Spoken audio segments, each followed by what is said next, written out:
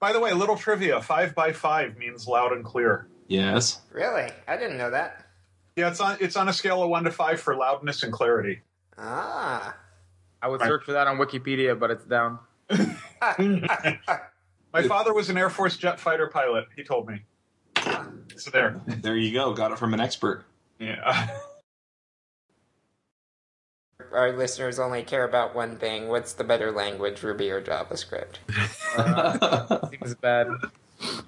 I think I have to keep my feelings to myself since I'm going to be on a JavaScript podcast. Good point.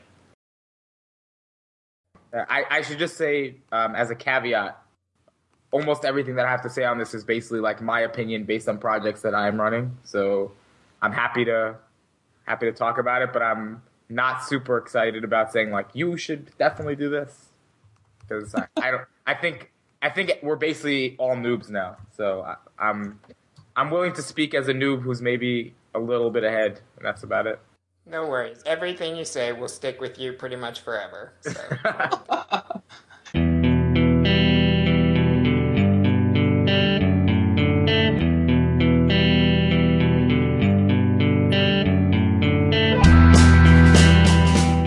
Hey everybody, and welcome to episode 38 of the Ruby Rogues podcast. This week on our panel we have a special guest rogue, Yehuda Katz. Hey, nice to be here. You haven't been on the show before. Do you want to introduce yourself briefly? Sure. I'm Yehuda. I've been programming for a bit. I'm basically a noob compared to everyone else in the Ruby community who's been programming since like Smalltalk or when Lisp was created or whatever. I worked on Merb for a while. That was sort of my first big public project. Got merged into Rails. Worked hard on Rails 3. Rails 3 is now in very capable hands with Aaron. I still, participate in Rails development, but these days I'm much more involved in JavaScript stuff, specifically Ember.js. And in my work on Ember.js, I've been doing a lot of work lately on making the Ruby side of things work well with JavaScript-heavy apps. So I've been working on projects like active model serializers, rate pipeline, stuff like that. So I would say my history is I started working on JavaScript projects first, realized that I was going to need some back-end, got into Ruby, got into Rails, and then sort of circled back around and now got heavily back again into JavaScript. All right. Also on our panel, we have David Brady. There we go. So, hey, this is David Brady, and I know how to mute my microphone accidentally. So, like Yehuda, I have spent a large number of years circling back to the beginning of my career, and here I am. Hello, sir. Also on our panel, we have Avdi Grimm. Hey, this is Avdi, and today, in protest of SOPA, I will be wearing a burqa instead of a golden bikini. Woohoo! Yes. It's a good thing we can't see you. Also on our panel, we have James Edward Gray. Hey, everybody. Good morning. Hello, sir. And finally, we have Josh Susser. Hey, good morning, everyone. And I just want to point out that Lisp is actually older than I am. Ooh. Wow. That's a good point. And I'm Charles Max Wood from Teaching Citation Code. needed. I can do that. It's in Land of Lisp. I think we need 2 citations. We need his birth certificate, too. Yep. Oh, yeah. Long form. Susser birthers. Yeah, will you accept a birth certificate from Hawaii?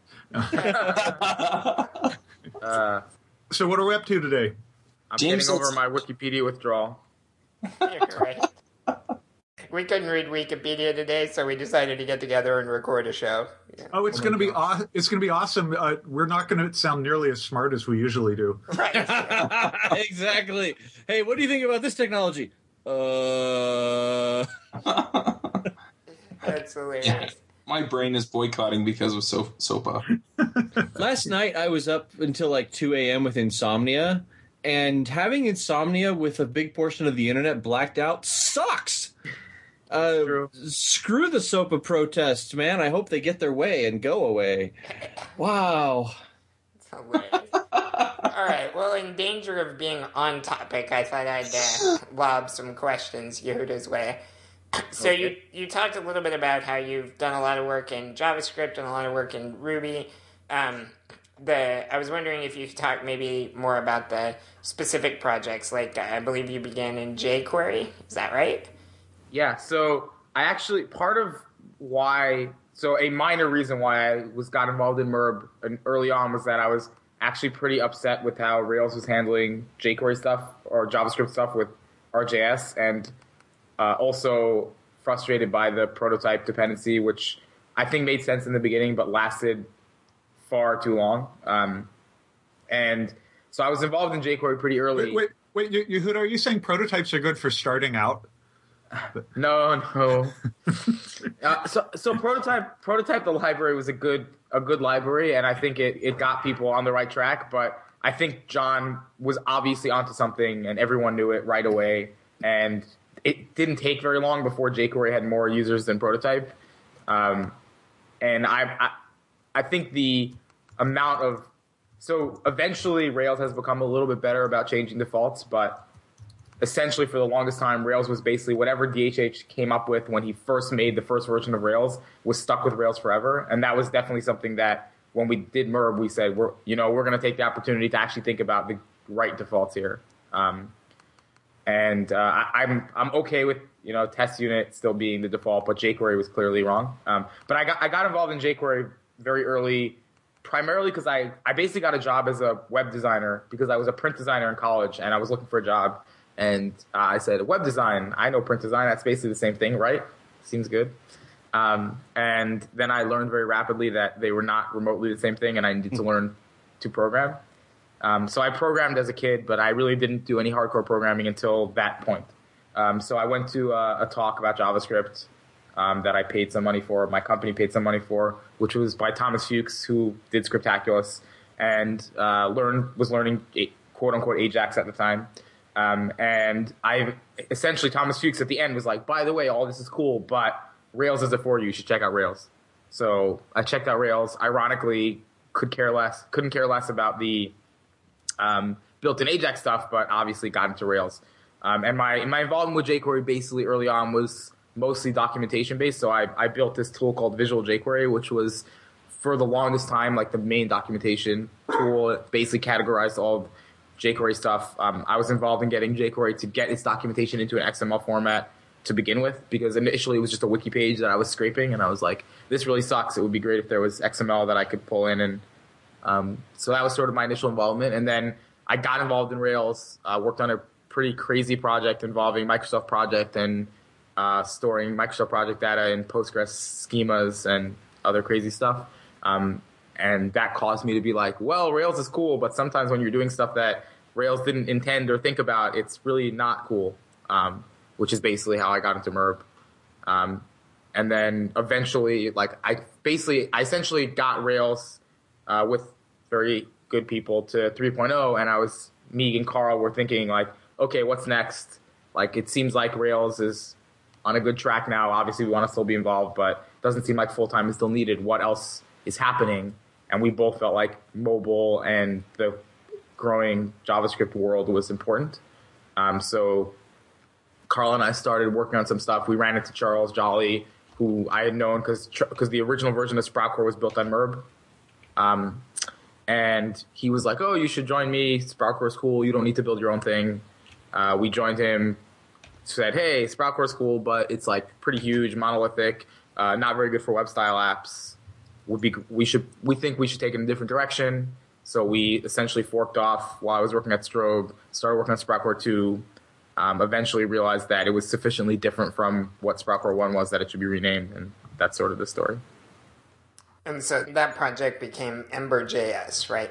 Yes, correct. Yeah, so basically Sproutcore 1 is a Cocoa-inspired framework, and the main thing that Sproutcore 2 / that became Ember got from Sproutcore 1 is the object model. So the object model is very inspired by Cocoa and has bindings and observers baked in at its core. So that's in contrast to something like Backbone, which has a mix-in that you could use for events, but it doesn't really have an object model per se. So it sort of has like a patchwork object model. So views are one thing, and basically that part of what Sproutcore is actually relatively small compared to the view layer. So we rewrote that. Actually, Charles rewrote it. He was planning on rewriting it for a long time, and that was the that became the foundation of Sprout Core 2. And then everything from the view layer up essentially was reconceived, rethought in terms of HTML, CSS templates, stuff like that. So, Yehuda, just by way of immediately disillusioning all the Smalltalk lovers out there, just to clarify, you're talking about Ember.js, not Amber.js. Yeah, correct? so there was a little confusion. So we actually started back when we started Sprout Core 2. We marketed Sprout Core 2 as Amber. Sprout Core had a history of having beer names, and I happened to have an Amber beer in front of me. So Amber seems good.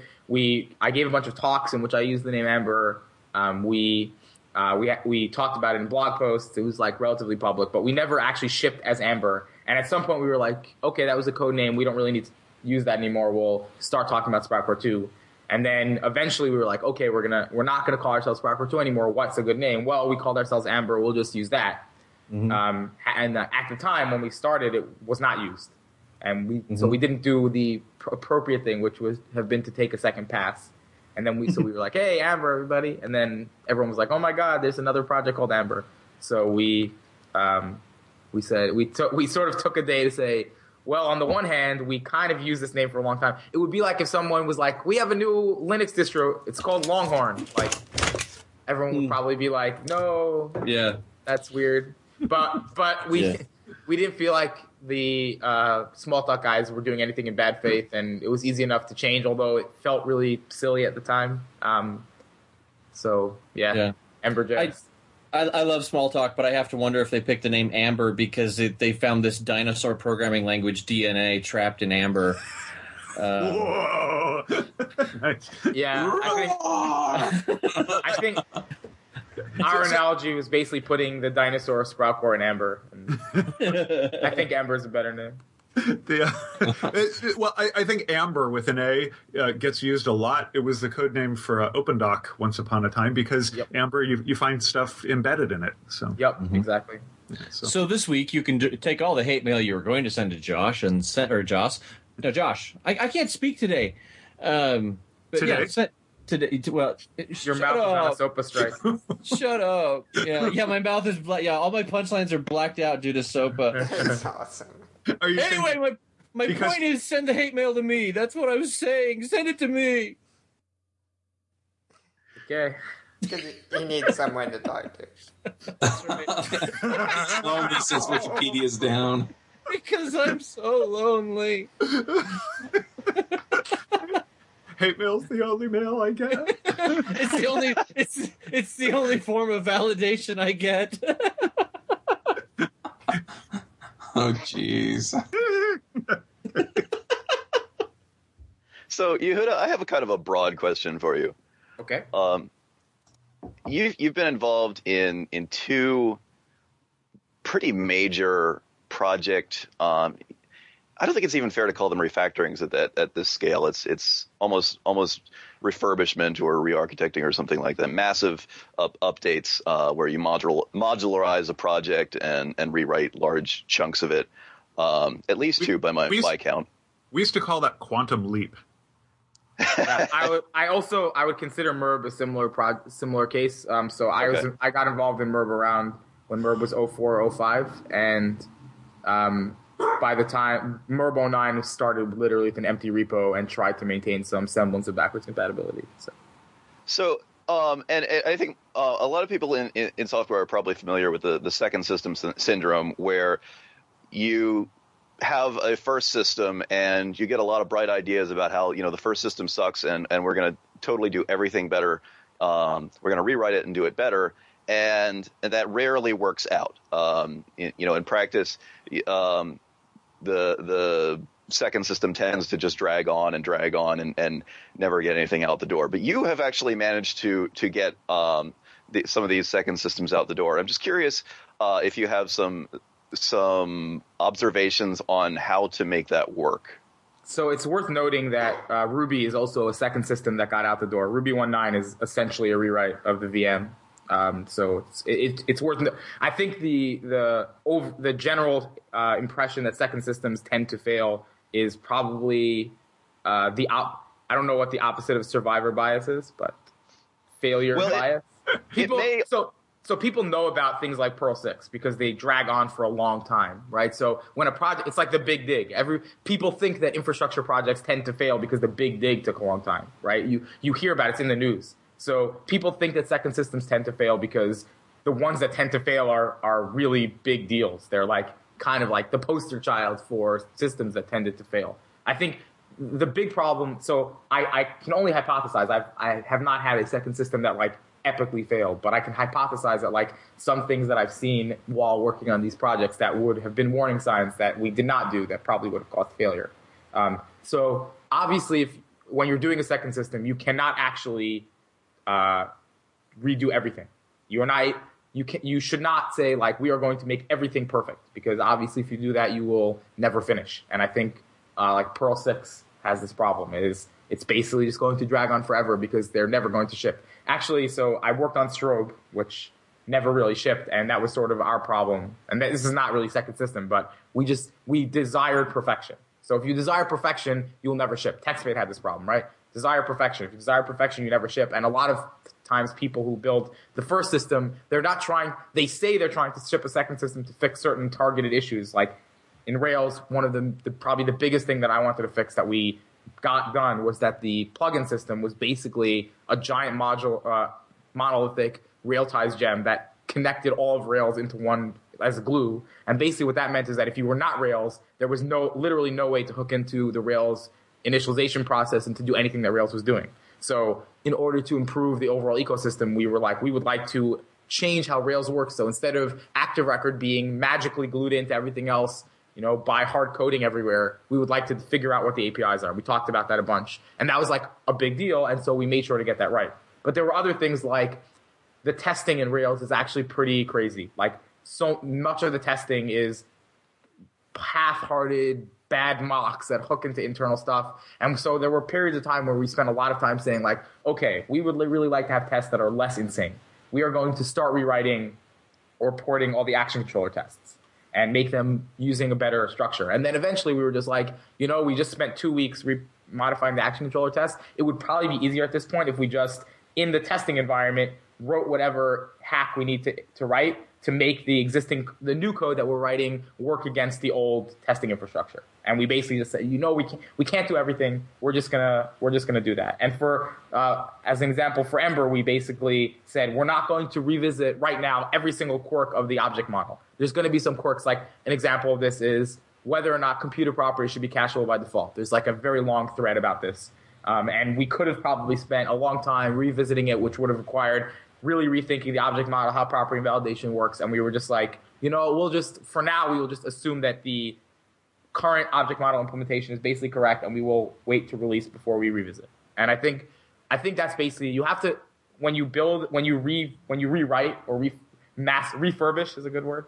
When you refurbish an existing library or tool, it's important to actually pick your battles and think about what things are actually important, what things are going to have high value. So like rewriting action controller to be modular instead of being a ton of alias method chain hacks was high value. Active record, actually, we didn't touch at all. Like me and Carl didn't really rewrite active record. A bunch of people added arrow stuff, and actually that stuff ended up being really slow. It has taken a few releases to make it fast again, right? So I think if you look at any of the projects that I've been involved in that are high profile, you'll see that there's a bunch of stuff that was not perfect that the Perl guys would probably be like, you should probably wait to release until that's all good. But that will never happen.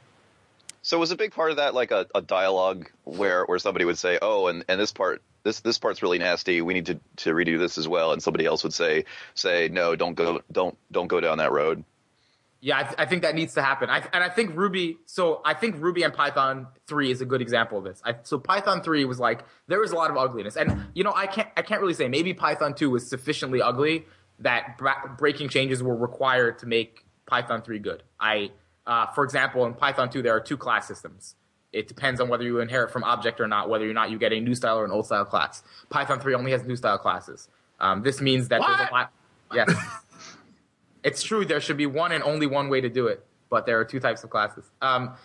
So basically, at one point, they decided that like being able to call super.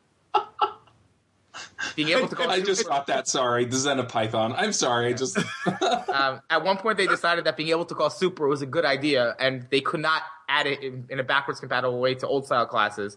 It was super and other features that exist in modern class syntaxes. So they basically said we have every old thing is basically an old style class, which is like a type. And if you want to opt into new style class syntax, you have to inherit from object explicitly, and then you get all these new features. So this is like how Python works. Probably someone decided was sufficiently ugly that they would have to break this in Python 3.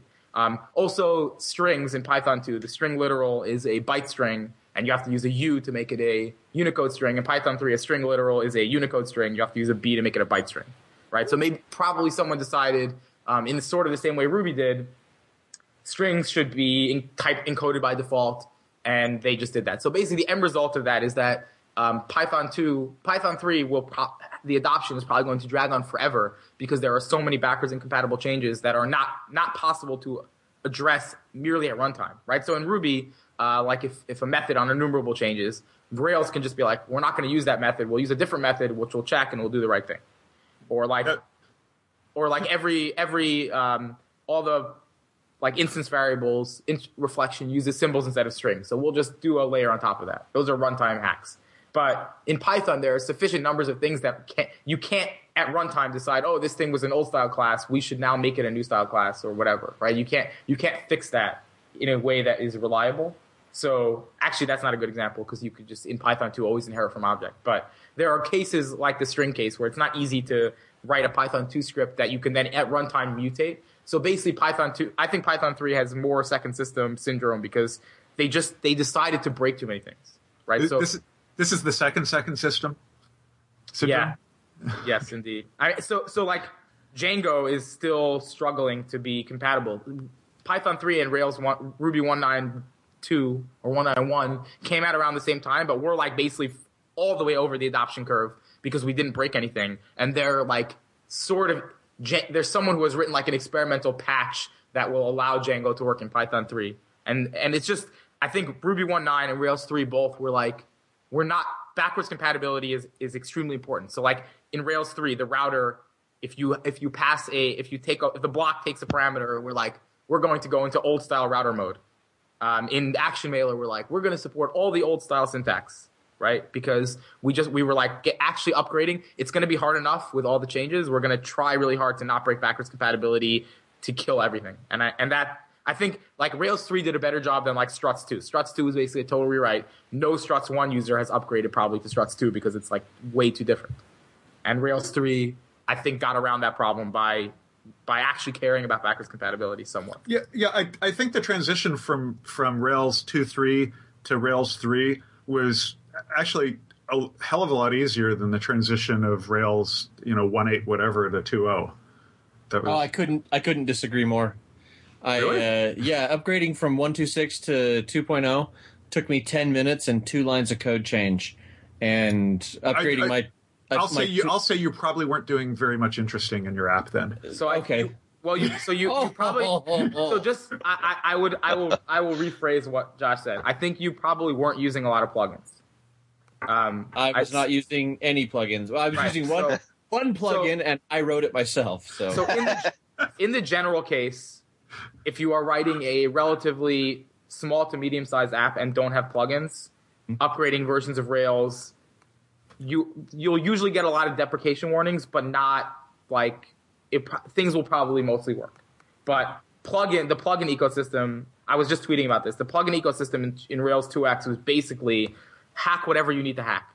And so like I'm surprised that basically the only reason why anything ended up working was that most of the popular plugins did a lot of work to make their own backwards compatible versions of Rails for Rails 3. Yeah. So sorry for that slam, Dave. That's all right. No, I have calluses on my crotch from all the punching. It's good. So I personally am not surprised that upgrading to Rails 3 was not trivial, but I think it's easy to, because of the fact that people experience pain, which is expected, it's easy to miss the fact that the router syntax works, that all the old active record syntax works. That I love it. Right? I love it. It's absolutely beautiful. I love what you guys have done with Rails 3. So And unfortunately, that seduced me into like changing my routes file instead of just leaving the old Rails 2. I should have just left the Rails 2 routes in, and I would have been fine. So eventually, we maybe for Rails 4, eventually we will deprecate the old route syntax. But the fact that we basically left around a copy of the old router in Rails just so that people wouldn't have to upgrade, I think it took us a year and a half to do Rails 3. Easily 6 months of that time was just like, how do we make sure that existing apps will actually boot? How do we make sure? Because we changed the entire initialization process, right? Right. So anyway. Yeah, that's interesting. So I kind of want to take a different tack here, and this is something similar to what we're going to be talking about on the JavaScript Jabber show later today. Cool. But what direction do you see the web going? Because it seems like a lot of the projects you've worked on with jQuery, Merb, Rails, Ember.js, they're all kind of web-oriented frameworks. Yep. So what direction do you think things are going to take here within the next year or two as far as web development goes? Is it going to start heading more toward these JavaScript frameworks? Is the role of Rails going to change a lot? Where do you see this all kind of heading?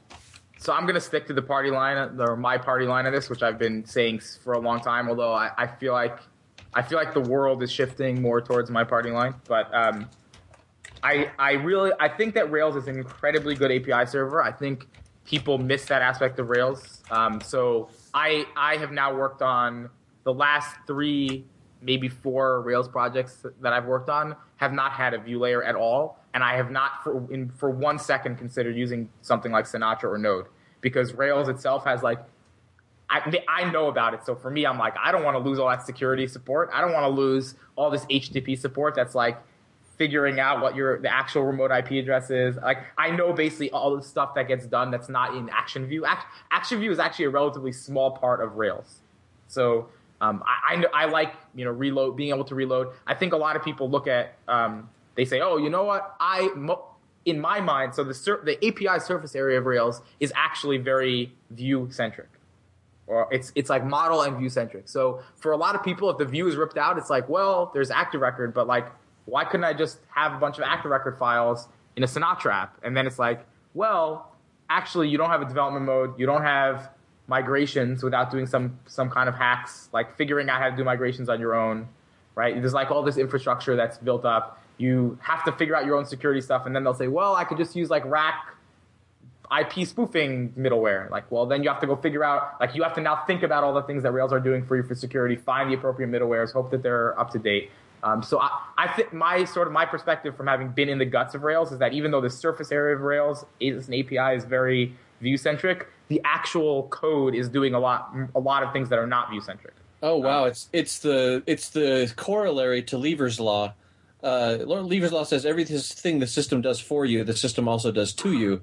And what you're claiming is that everything that Rails does to you, Rails also does for you. Yes, I accept. Yeah. No, so if you strip out the view layer, then is it just an MC framework, like MC framework or MIC framework? MIC framework. MC Rails. Anyway. You can maybe. edit that out.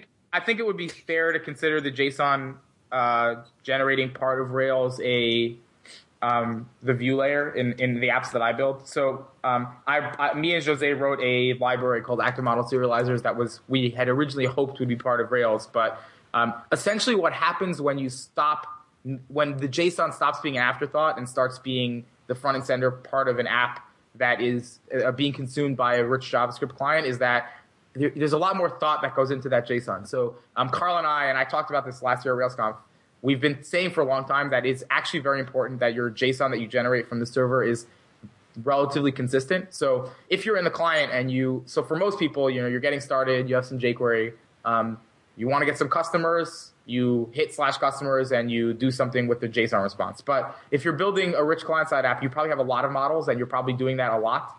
So having some consistency around what the return JSON actually looks like, such that you only have to write one method that says, given a JSON string, here's how I can extract it and do something useful with it, is very important.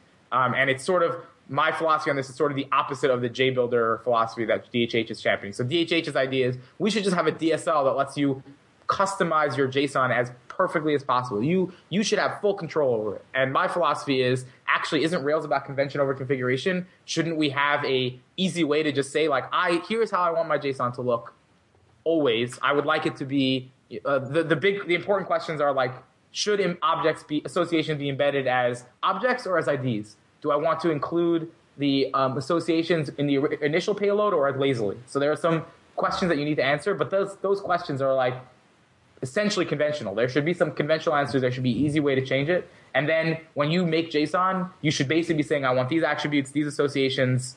Please make JSON for me. I don't want full control. It's like I basically look at something like JBuilder like DHH, how DHH looked at XML. I don't want to spend a lot of time hand tuning all of how my JSON looks. I want to express the entity that I want to put into JSON, and I want to have it be emitted in a way that's conventional, so that in my client I could also do something conventional and then forget about having to constantly care. Yeah, shouldn't you do both though? I mean, if it's convention over configuration, but Rails lets you go back and do configuration. If I hand an object off to the controller, it should, and say to JSON, it should render as JSON by a reasonable set of defaults, like you're saying. But if my set of defaults are unreasonable, I should very easily be able to change them, and maybe that's where the builder comes in. If the builder's big and heavyweight, then I agree with you that that's wrong.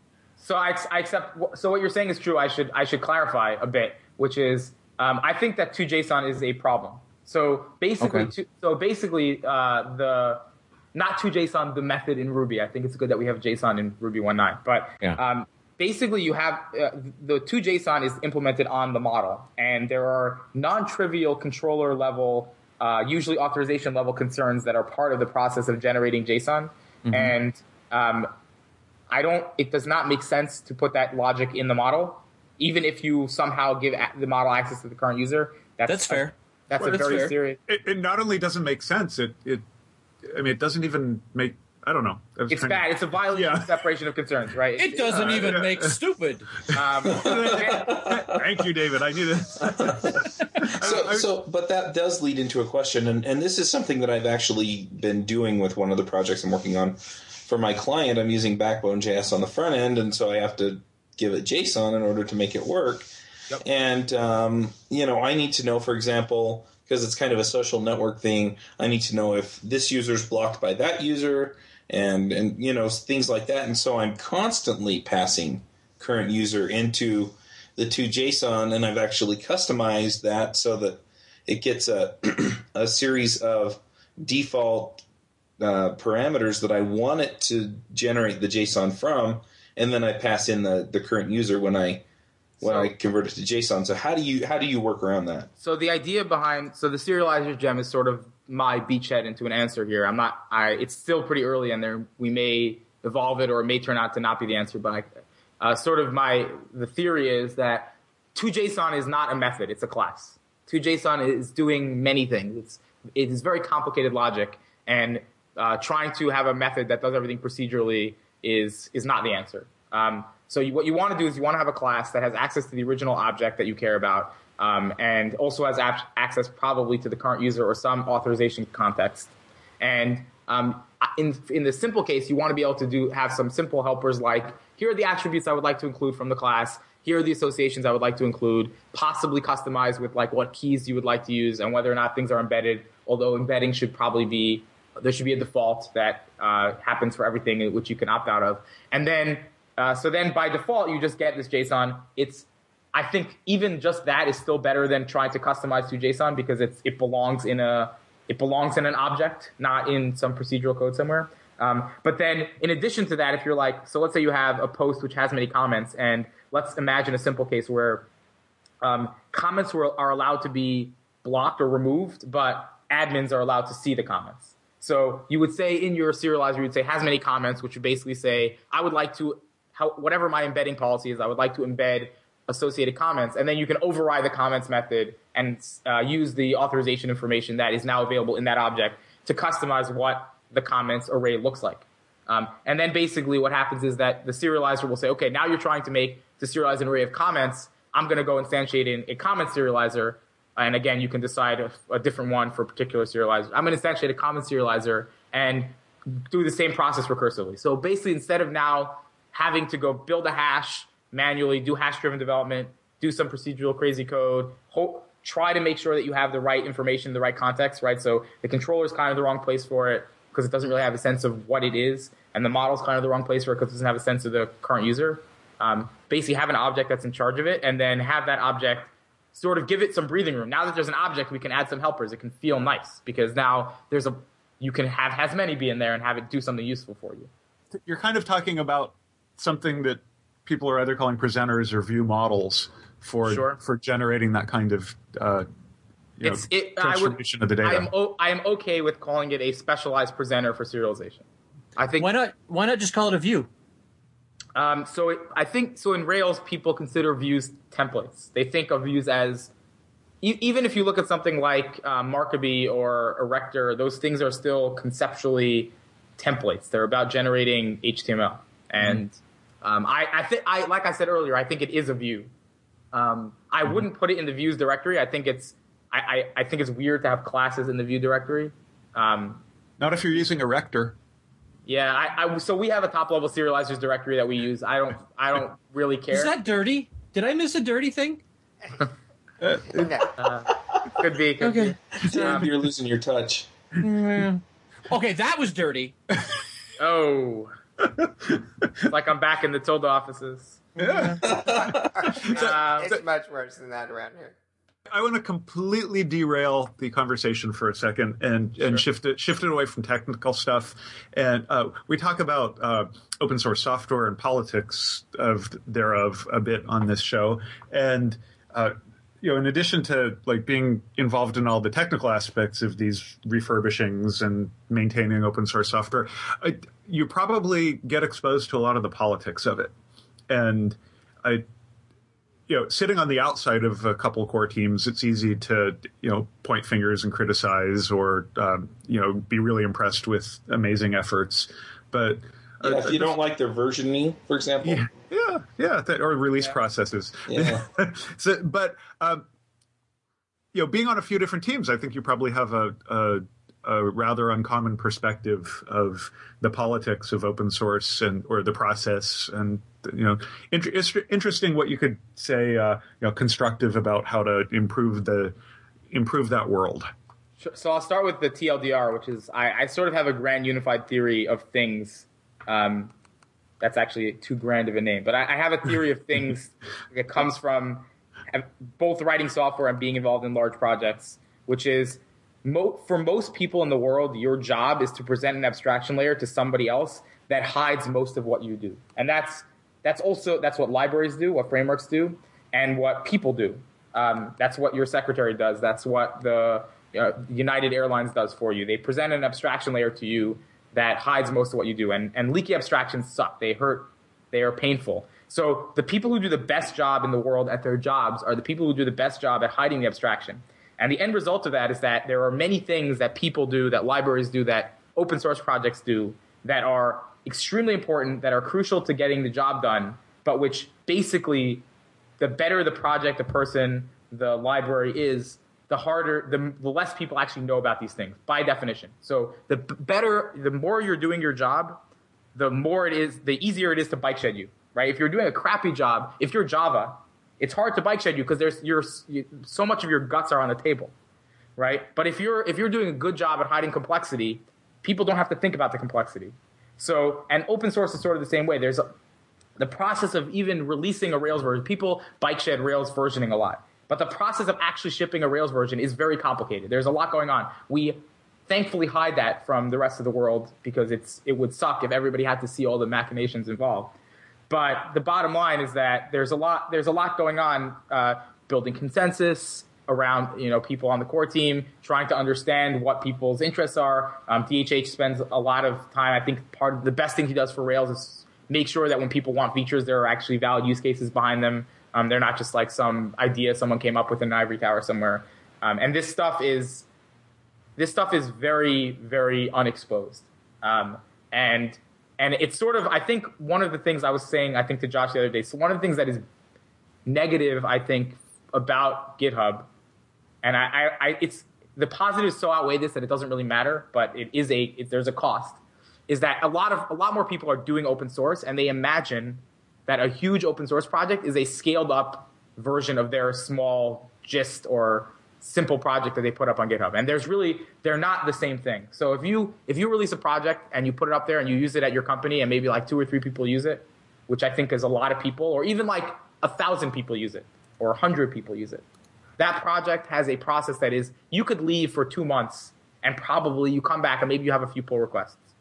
If you leave, if everybody left Rails for a week, basically Rails would take on a life of its own. It would be like things would happen that would be crazy. Like Ember.js is still new. It's even worse, right? There are requests for features that are basically wrong, that are not plausible given the direction of the project. But if you leave for a week, you can't avoid those features getting in. So I think in general, people have a lack of appreciation. They have a lack of appreciation, for instance, for the security process in Rails. Like the fact that I think Rails is probably the most secure open source web framework.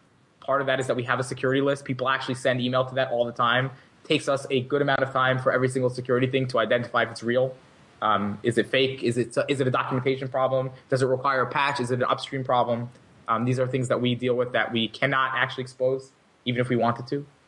So I guess that's a long TLDR, but the abstraction that big open source projects provide to you is if we're doing a good job, hiding a lot of complexity. And there are a lot of days where I'm very frustrated by Rails and the politics of Rails, but I don't know how to make it. I don't know how to make it better. There's a world in which there's a lot of smart people working on projects, and there's therefore complexity involved. And like I said, I think Rails does a very good job of both hiding the internal political complexity. And I don't mean like hiding the fact that there are disagreements. I think everyone knows there are disagreements, but hiding the process, like not making everyone have to deal with that, and also hiding the complexity of code. And I think that's part of what makes Rails good. I do think it's improved over time, especially in Rails camp. You talked a lot about how, it used to be you had to do prototype, and now it's, prototype, swap in jQuery if you want, whatever, and I think that's filtered down through Rails and other pieces. Like, forever it was MySQL is the one true database, and if it can't be framed in those terms, then Rails won't think about it. Whereas nowadays we see Aaron committing things that are better for Postgres and stuff like that, which I think is more the way it should be, Yeah, and obviously these things are also political disagreements, right? So jQuery is now the default. There was a large argument about that in the Rails 3.0 era. Obviously, you can't win them all, but I think it eventually got to the point where nobody could, with a straight face, argue that jQuery was not by far more popular than Prototype. And that basically my argument in the 3.0 era was almost everybody who starts a new Rails project is going to immediately replace it with Rails. Maybe we should take the time to make it integrate well.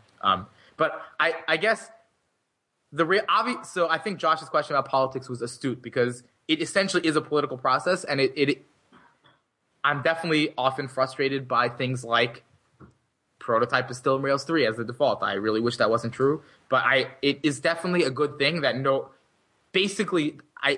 DHH pulls the I am DHH card extremely rarely. And I think mostly his participation is like as a facilitator to try to make sure that all the people who are basically everyone has strong opinions. And if there's a way to make the final outcome reflect everyone's concerns, that is a win. And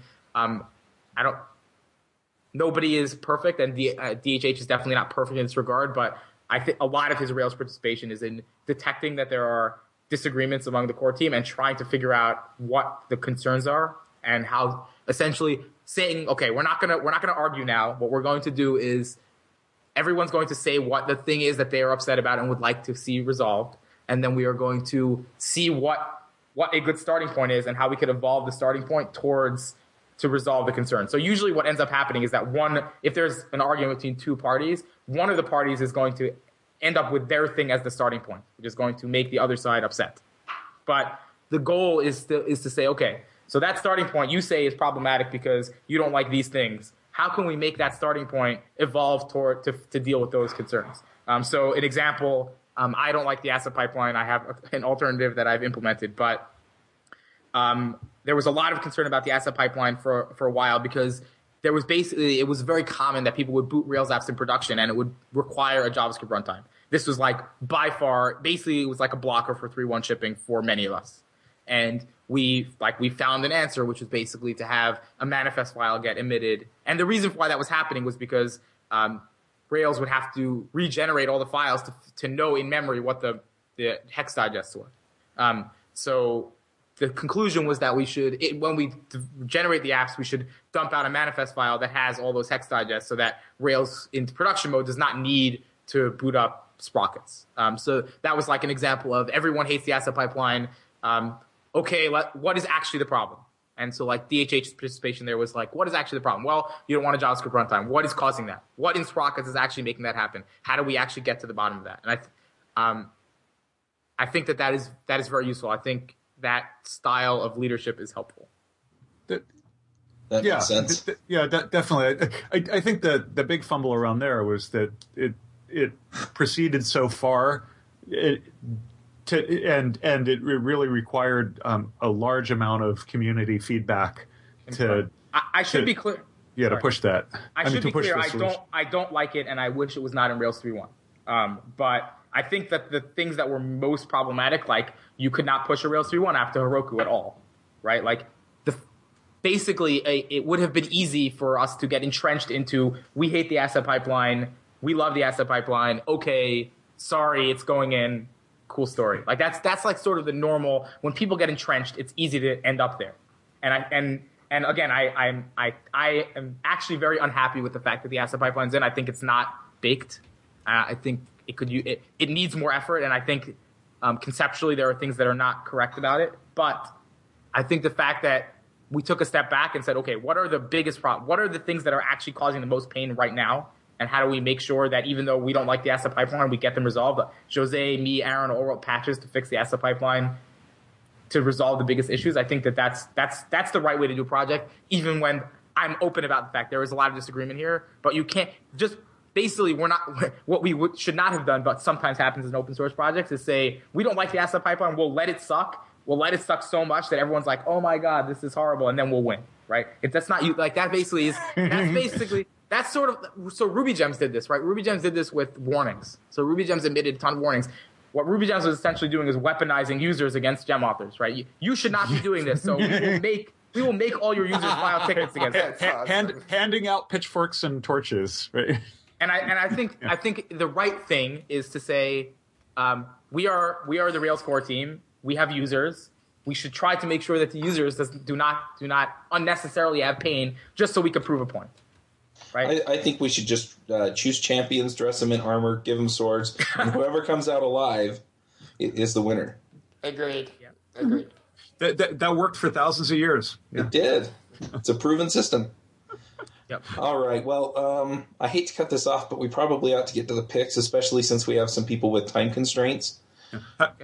However, you can continue this conversation on another podcast. That's right. We are going to be doing the JavaScript Jabber podcast later this afternoon. You know, that Yehuda guy sounds like he really knows what he's talking about, and he had a I should say I'm really excited about this podcast. I've never really done – so I did a radio show in college, which was fun. It was like I think we had like 3 users. It was about local student government politics, which was probably the lamest possible thing. But I think there's the general environment around JavaScript is – direly in need of people actually talking out loud, not in blog posts, but to each other about what's going on. And I think it will help a lot with some of the debates that are ongoing. And so I encourage people to listen.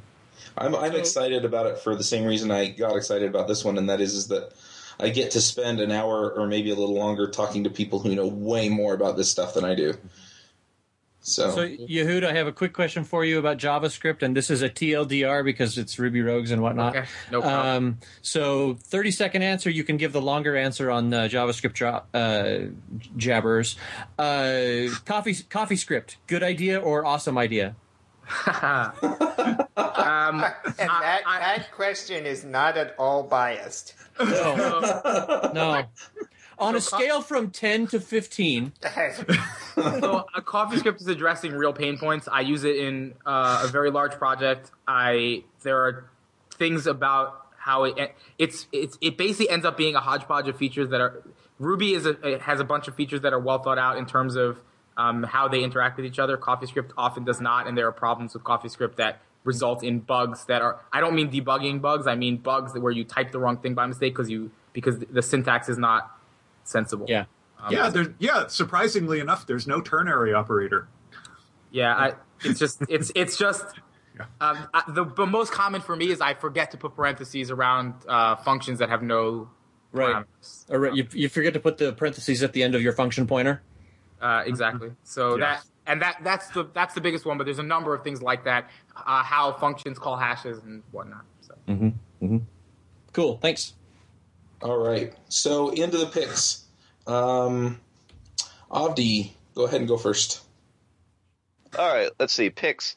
I have been apropos of this conversation, I have been doing a fair amount of JavaScript the past week or two, and 2 books have been helping me out a lot. The jQuery cookbook from O'Reilly, and also I've started digging into the JavaScript cookbook.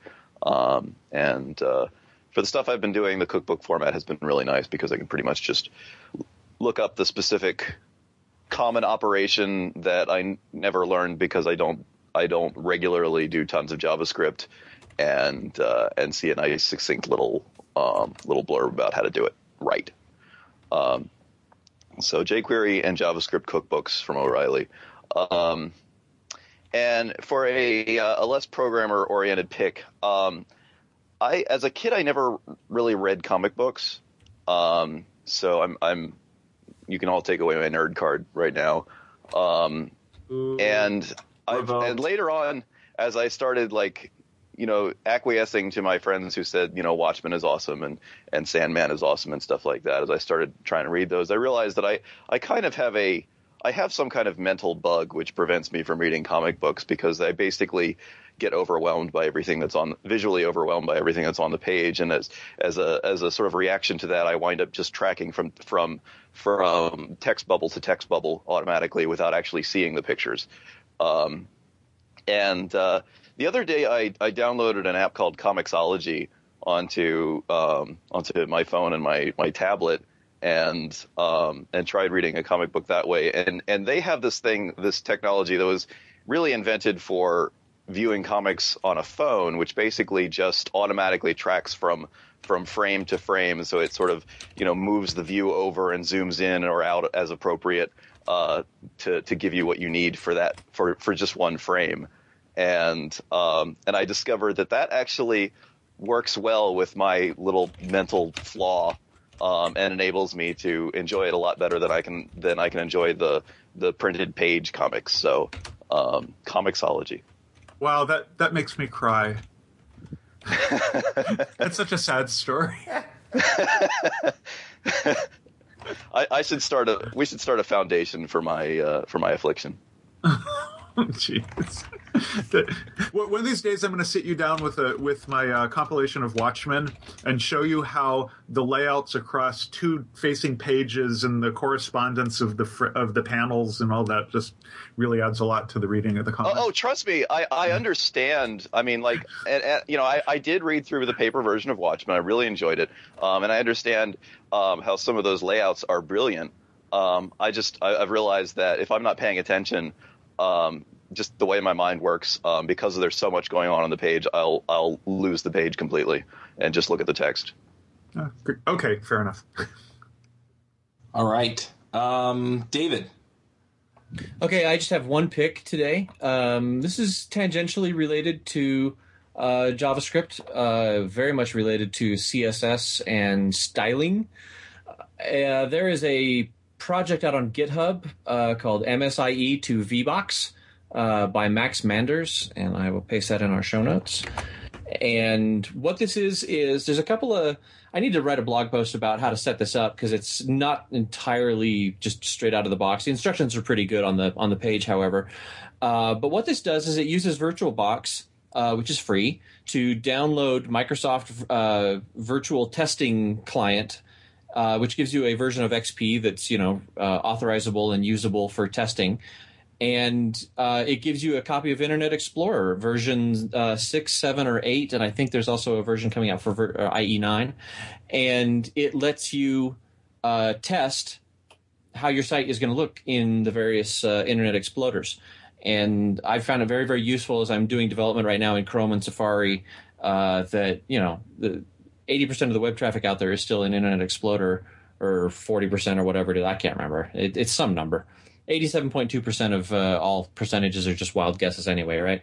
So if you want to see what the site looks like in an Internet Explorer, but you're on Linux or you're on a Mac and you really don't want to go, touch a Windows machine, this is a thing that gives you it's a one-line command. You just type msie to vbox -b, which tells it to boot the virtual machine, and ta-da, Windows boots up in a little window on your Mac, and you can get into Internet Explorer and go to the site and see what it looks like. It's really awesome.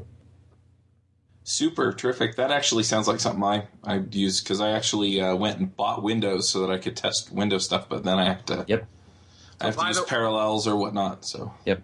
By the way, the VMs that Microsoft distributes work on VMware Fusion now. Cool. You can import them. Good to know. All right. James, what are your picks? So I've got a couple of Ruby community picks today. First of all, the RailsConf call for proposals is up.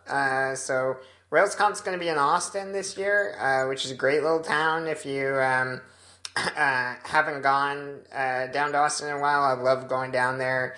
Actually, one of my favorite things about going to Austin is I try to eat outside like the entire time I'm there. And that's because they usually have great weather, and it has the largest urban bat population in the world, so the bats eat all the bugs. So it's great. You should go to Austin, you should eat outside, just check it out. Anyways, I think the Rogues are planning to make a trip down to RailsConf this year, so you can come down, hang out with us, see us, and if you're inclined, you should make a proposal for what you'd like to talk about at RailsConf. So, road trip, that's right. So anyways, I wanted to point that out. Also, it's not an O'Reilly event this year. It's back to being just Ruby Central. So I find that kind of cool, that we're taking care of it ourselves and stuff. So I'm looking forward to RailsConf this year, and I think others should do the same. The other community pick I wanted to bring up is Ruby Heroes is up. It's time for our yearly elections, and that's where we nominate all the people that are, not... So, you can't nominate DHH, because DHH gets plenty of recognition for being DHH. Instead, we nominate the... people who don't receive as much recognition as they should in our community, and talk about why they're great. And they get, there's no fame or fortune involved here. They get an award that's given to them. But it's still nice for the community to say, hey, we recognize that you're very helpful and stuff. And this is a timely time to bring it up because Yehuda Katz won a Ruby Hero Award in the very first year that it was available. Oh. And and other people on this podcast are probably pretty deserving, so I recommend that you go and nominate them. Is there an API I can go to find out how many people have voted that I be permanently banned? I don't know. That's a good question. I'm working on that. We have decided that David Brady probably isn't eligible until they change the name to Ruby Jokers. But, anyways, go nominate your favorite people in the community and tell, why they're cool and get them listed. Somebody should probably point out that James is a Ruby hero as well, are you not? I won the same year Yehuda did, yes. But did you win more? No, definitely not. It's like in that year, it's me, Ryan Bates, Yehuda Katz. I'm like the Waldo guy, the one that doesn't fit. We're laughing because that's not entirely true. So, anyways, go nominate. Those are my picks. Have a good one. All right, Josh, what are your picks? Okay. Let me see. So I have been using this cool little application on my iPhone recently. It's called Voxer, Voxer, and they call it a walkie-talkie for your phone. But I explained that to a friend, and he's like, "Oh my God, is it like that Nextel, push-to-talk thing?" And it has a very small piece of that to it. But really, what I think of it is as texting using voice, and so it's like a phone chat, but it's asynchronous. So you just record a few seconds of text or of speech, and then it gets sent off to your friend, and they can respond to it on their schedule rather than having to respond instantly because you're on the phone synchronously. And it's really cool. I've been liking it. I don't really know if I trust the way they handle their information and privacy, things like that. So I'm gonna put a caveat on this. Caveat emptor, buyer beware. I'm not fully endorsing it. I just think it's a pretty cool concept, and I'm finding it useful. So that's a mixed review, I guess. But I think it's worth checking out. The other thing that I will endorse wholeheartedly is Ryan Fate's Sticky Footer. So I was just pointing this out to a couple people recently, so I figure it's worth pointing everybody to. This has been around for a while. If you go to a website where the footer has a lot of good stuff in it, and maybe it's not too big. Like the GitHub footer is really tall. It takes up half the browser window if you scroll all the way to the bottom. And that's not a good thing to make stick to the bottom of the window all the time. But there are some pages where you just have 50 or 60 pixels at the bottom of the screen that are useful to have around all the time. You want that to stick to the bottom of the window so that if you have short content on the page, your footer isn't up near the top of the window. So this is just a cool little bit of markup in CSS to make that happen. It's at ryanfate.com. That's spelled F-A-I-T, not F-A-T-E. And we'll put that in the show notes. I've been using this on a bunch of different projects for years, and it has slightly more markup requirements. You have to put an extra div in the markup to get it to work. But I find the CSS rules are much simpler than the competing alternative. So this is the one that I prefer. And then I have one little thing for the podcast world. It's called audioname.com. And Chuck, you'll love this. This is a thing for, you can just go to this website and speak your name into your microphone and upload you saying your own name. And then the next time you go on Ruby 5, or so they refer to you on Ruby 5 or something like that, then you'll have a correct pronunciation of your name somewhere where they can easily find it and pronounce your name correctly. Yay, maybe that means I'll get to be James Edward Gray II instead of James Edward Gray III or IV or whatever. I thought it was James Edward Gray I. I say it I. Yeah. So I'm going to go there right now and make sure that it's pronounced correctly, Your Worship. That's right. Off the Graham, Your Worship. Yes. Great. Okay. So that's it for me, guys. Thanks. AVDI spells Your Excellency. All right, Yehuda, what are your picks? So I have three things. First of all, I maybe this is not true about people who listen to this podcast, but I have noticed lately that a lot of people don't actually really know how to use the Chrome debugger. So the Chrome debugger has stack traces, and you can get a debug on exception, and you can see the trace. You can go in, you can use the console from any point in the trace. You can see the local variables, blah, blah, blah. Again, I thought everyone knew this, but I've recently discovered that many people do not. And so my workflow heavily uses this. And if you have exceptions in your JavaScript, you will find this useful. So 2 books. Lean Startup. A lot of people have talked about this. I'm sure you've heard of it. Definitely read it. And especially if you're an entrepreneur trying to start a company, or in a company where you're responsible for shipping things and actually have control over the process of doing that. And 22 Immutable Laws of Branding is a good book for it's a marketing book by the guys who came up with the concept of positioning. I found it I sort of found religion in it in terms of marketing.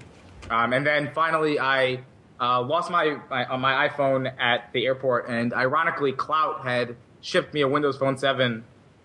I'm not going to pick Windows Phone 7, but I want to say something about it. So Clout had shipped me a Windows Phone 7 because I signed up for that perk on Clout. And aside from the fact that it requires me to use Internet Explorer and Bing and does not have Exchange support, which is a blocker for Google, I actually found it to be it is clearly the UI is as good as the iPhone, and Obviously very different, but I can't. It's not like the Android where I'm constantly complaining about the UI, and the overall the amount of thought and polish that's gone into it is good.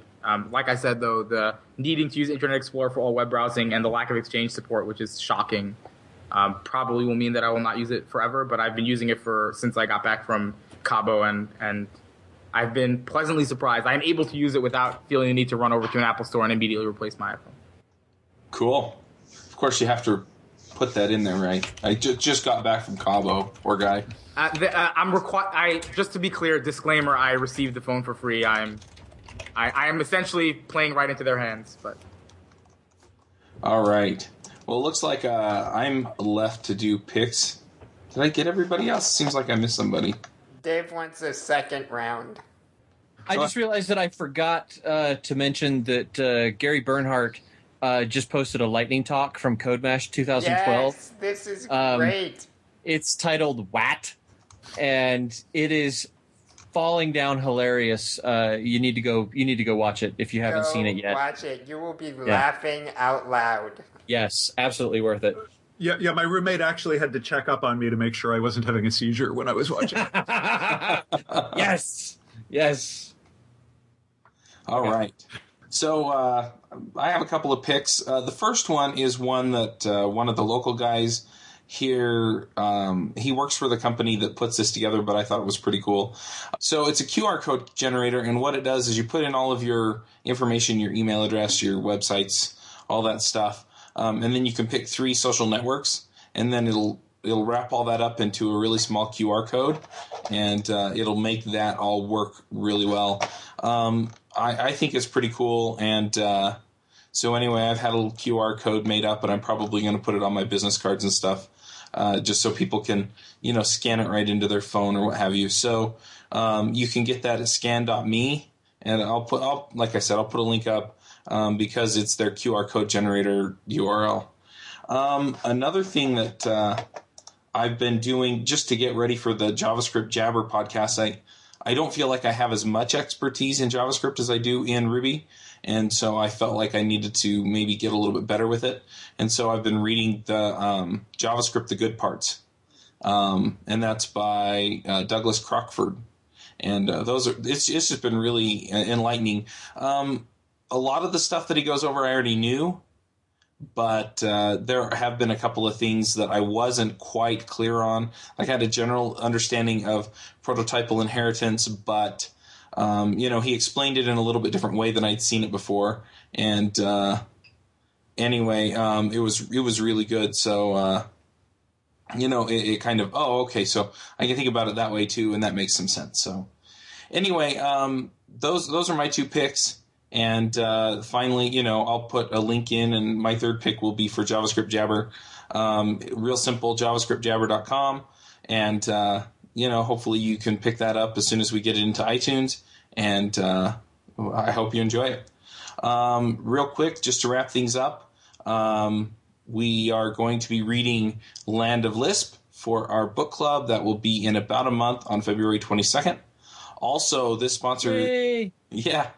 This podcast is sponsored by New Relic, and so I'd just like to thank and acknowledge them. Their tool is awesome for figuring out what's going on in your app, and so go check them out. We're going to have a link up on the website, and if you click that link, then it says that it came from us. But if you don't want to go to the website, just go to newrelic.com. And other than that, leave us a review on iTunes, and we will see you next week. Bye. Thank you Thanks. for having Bye, me, guys.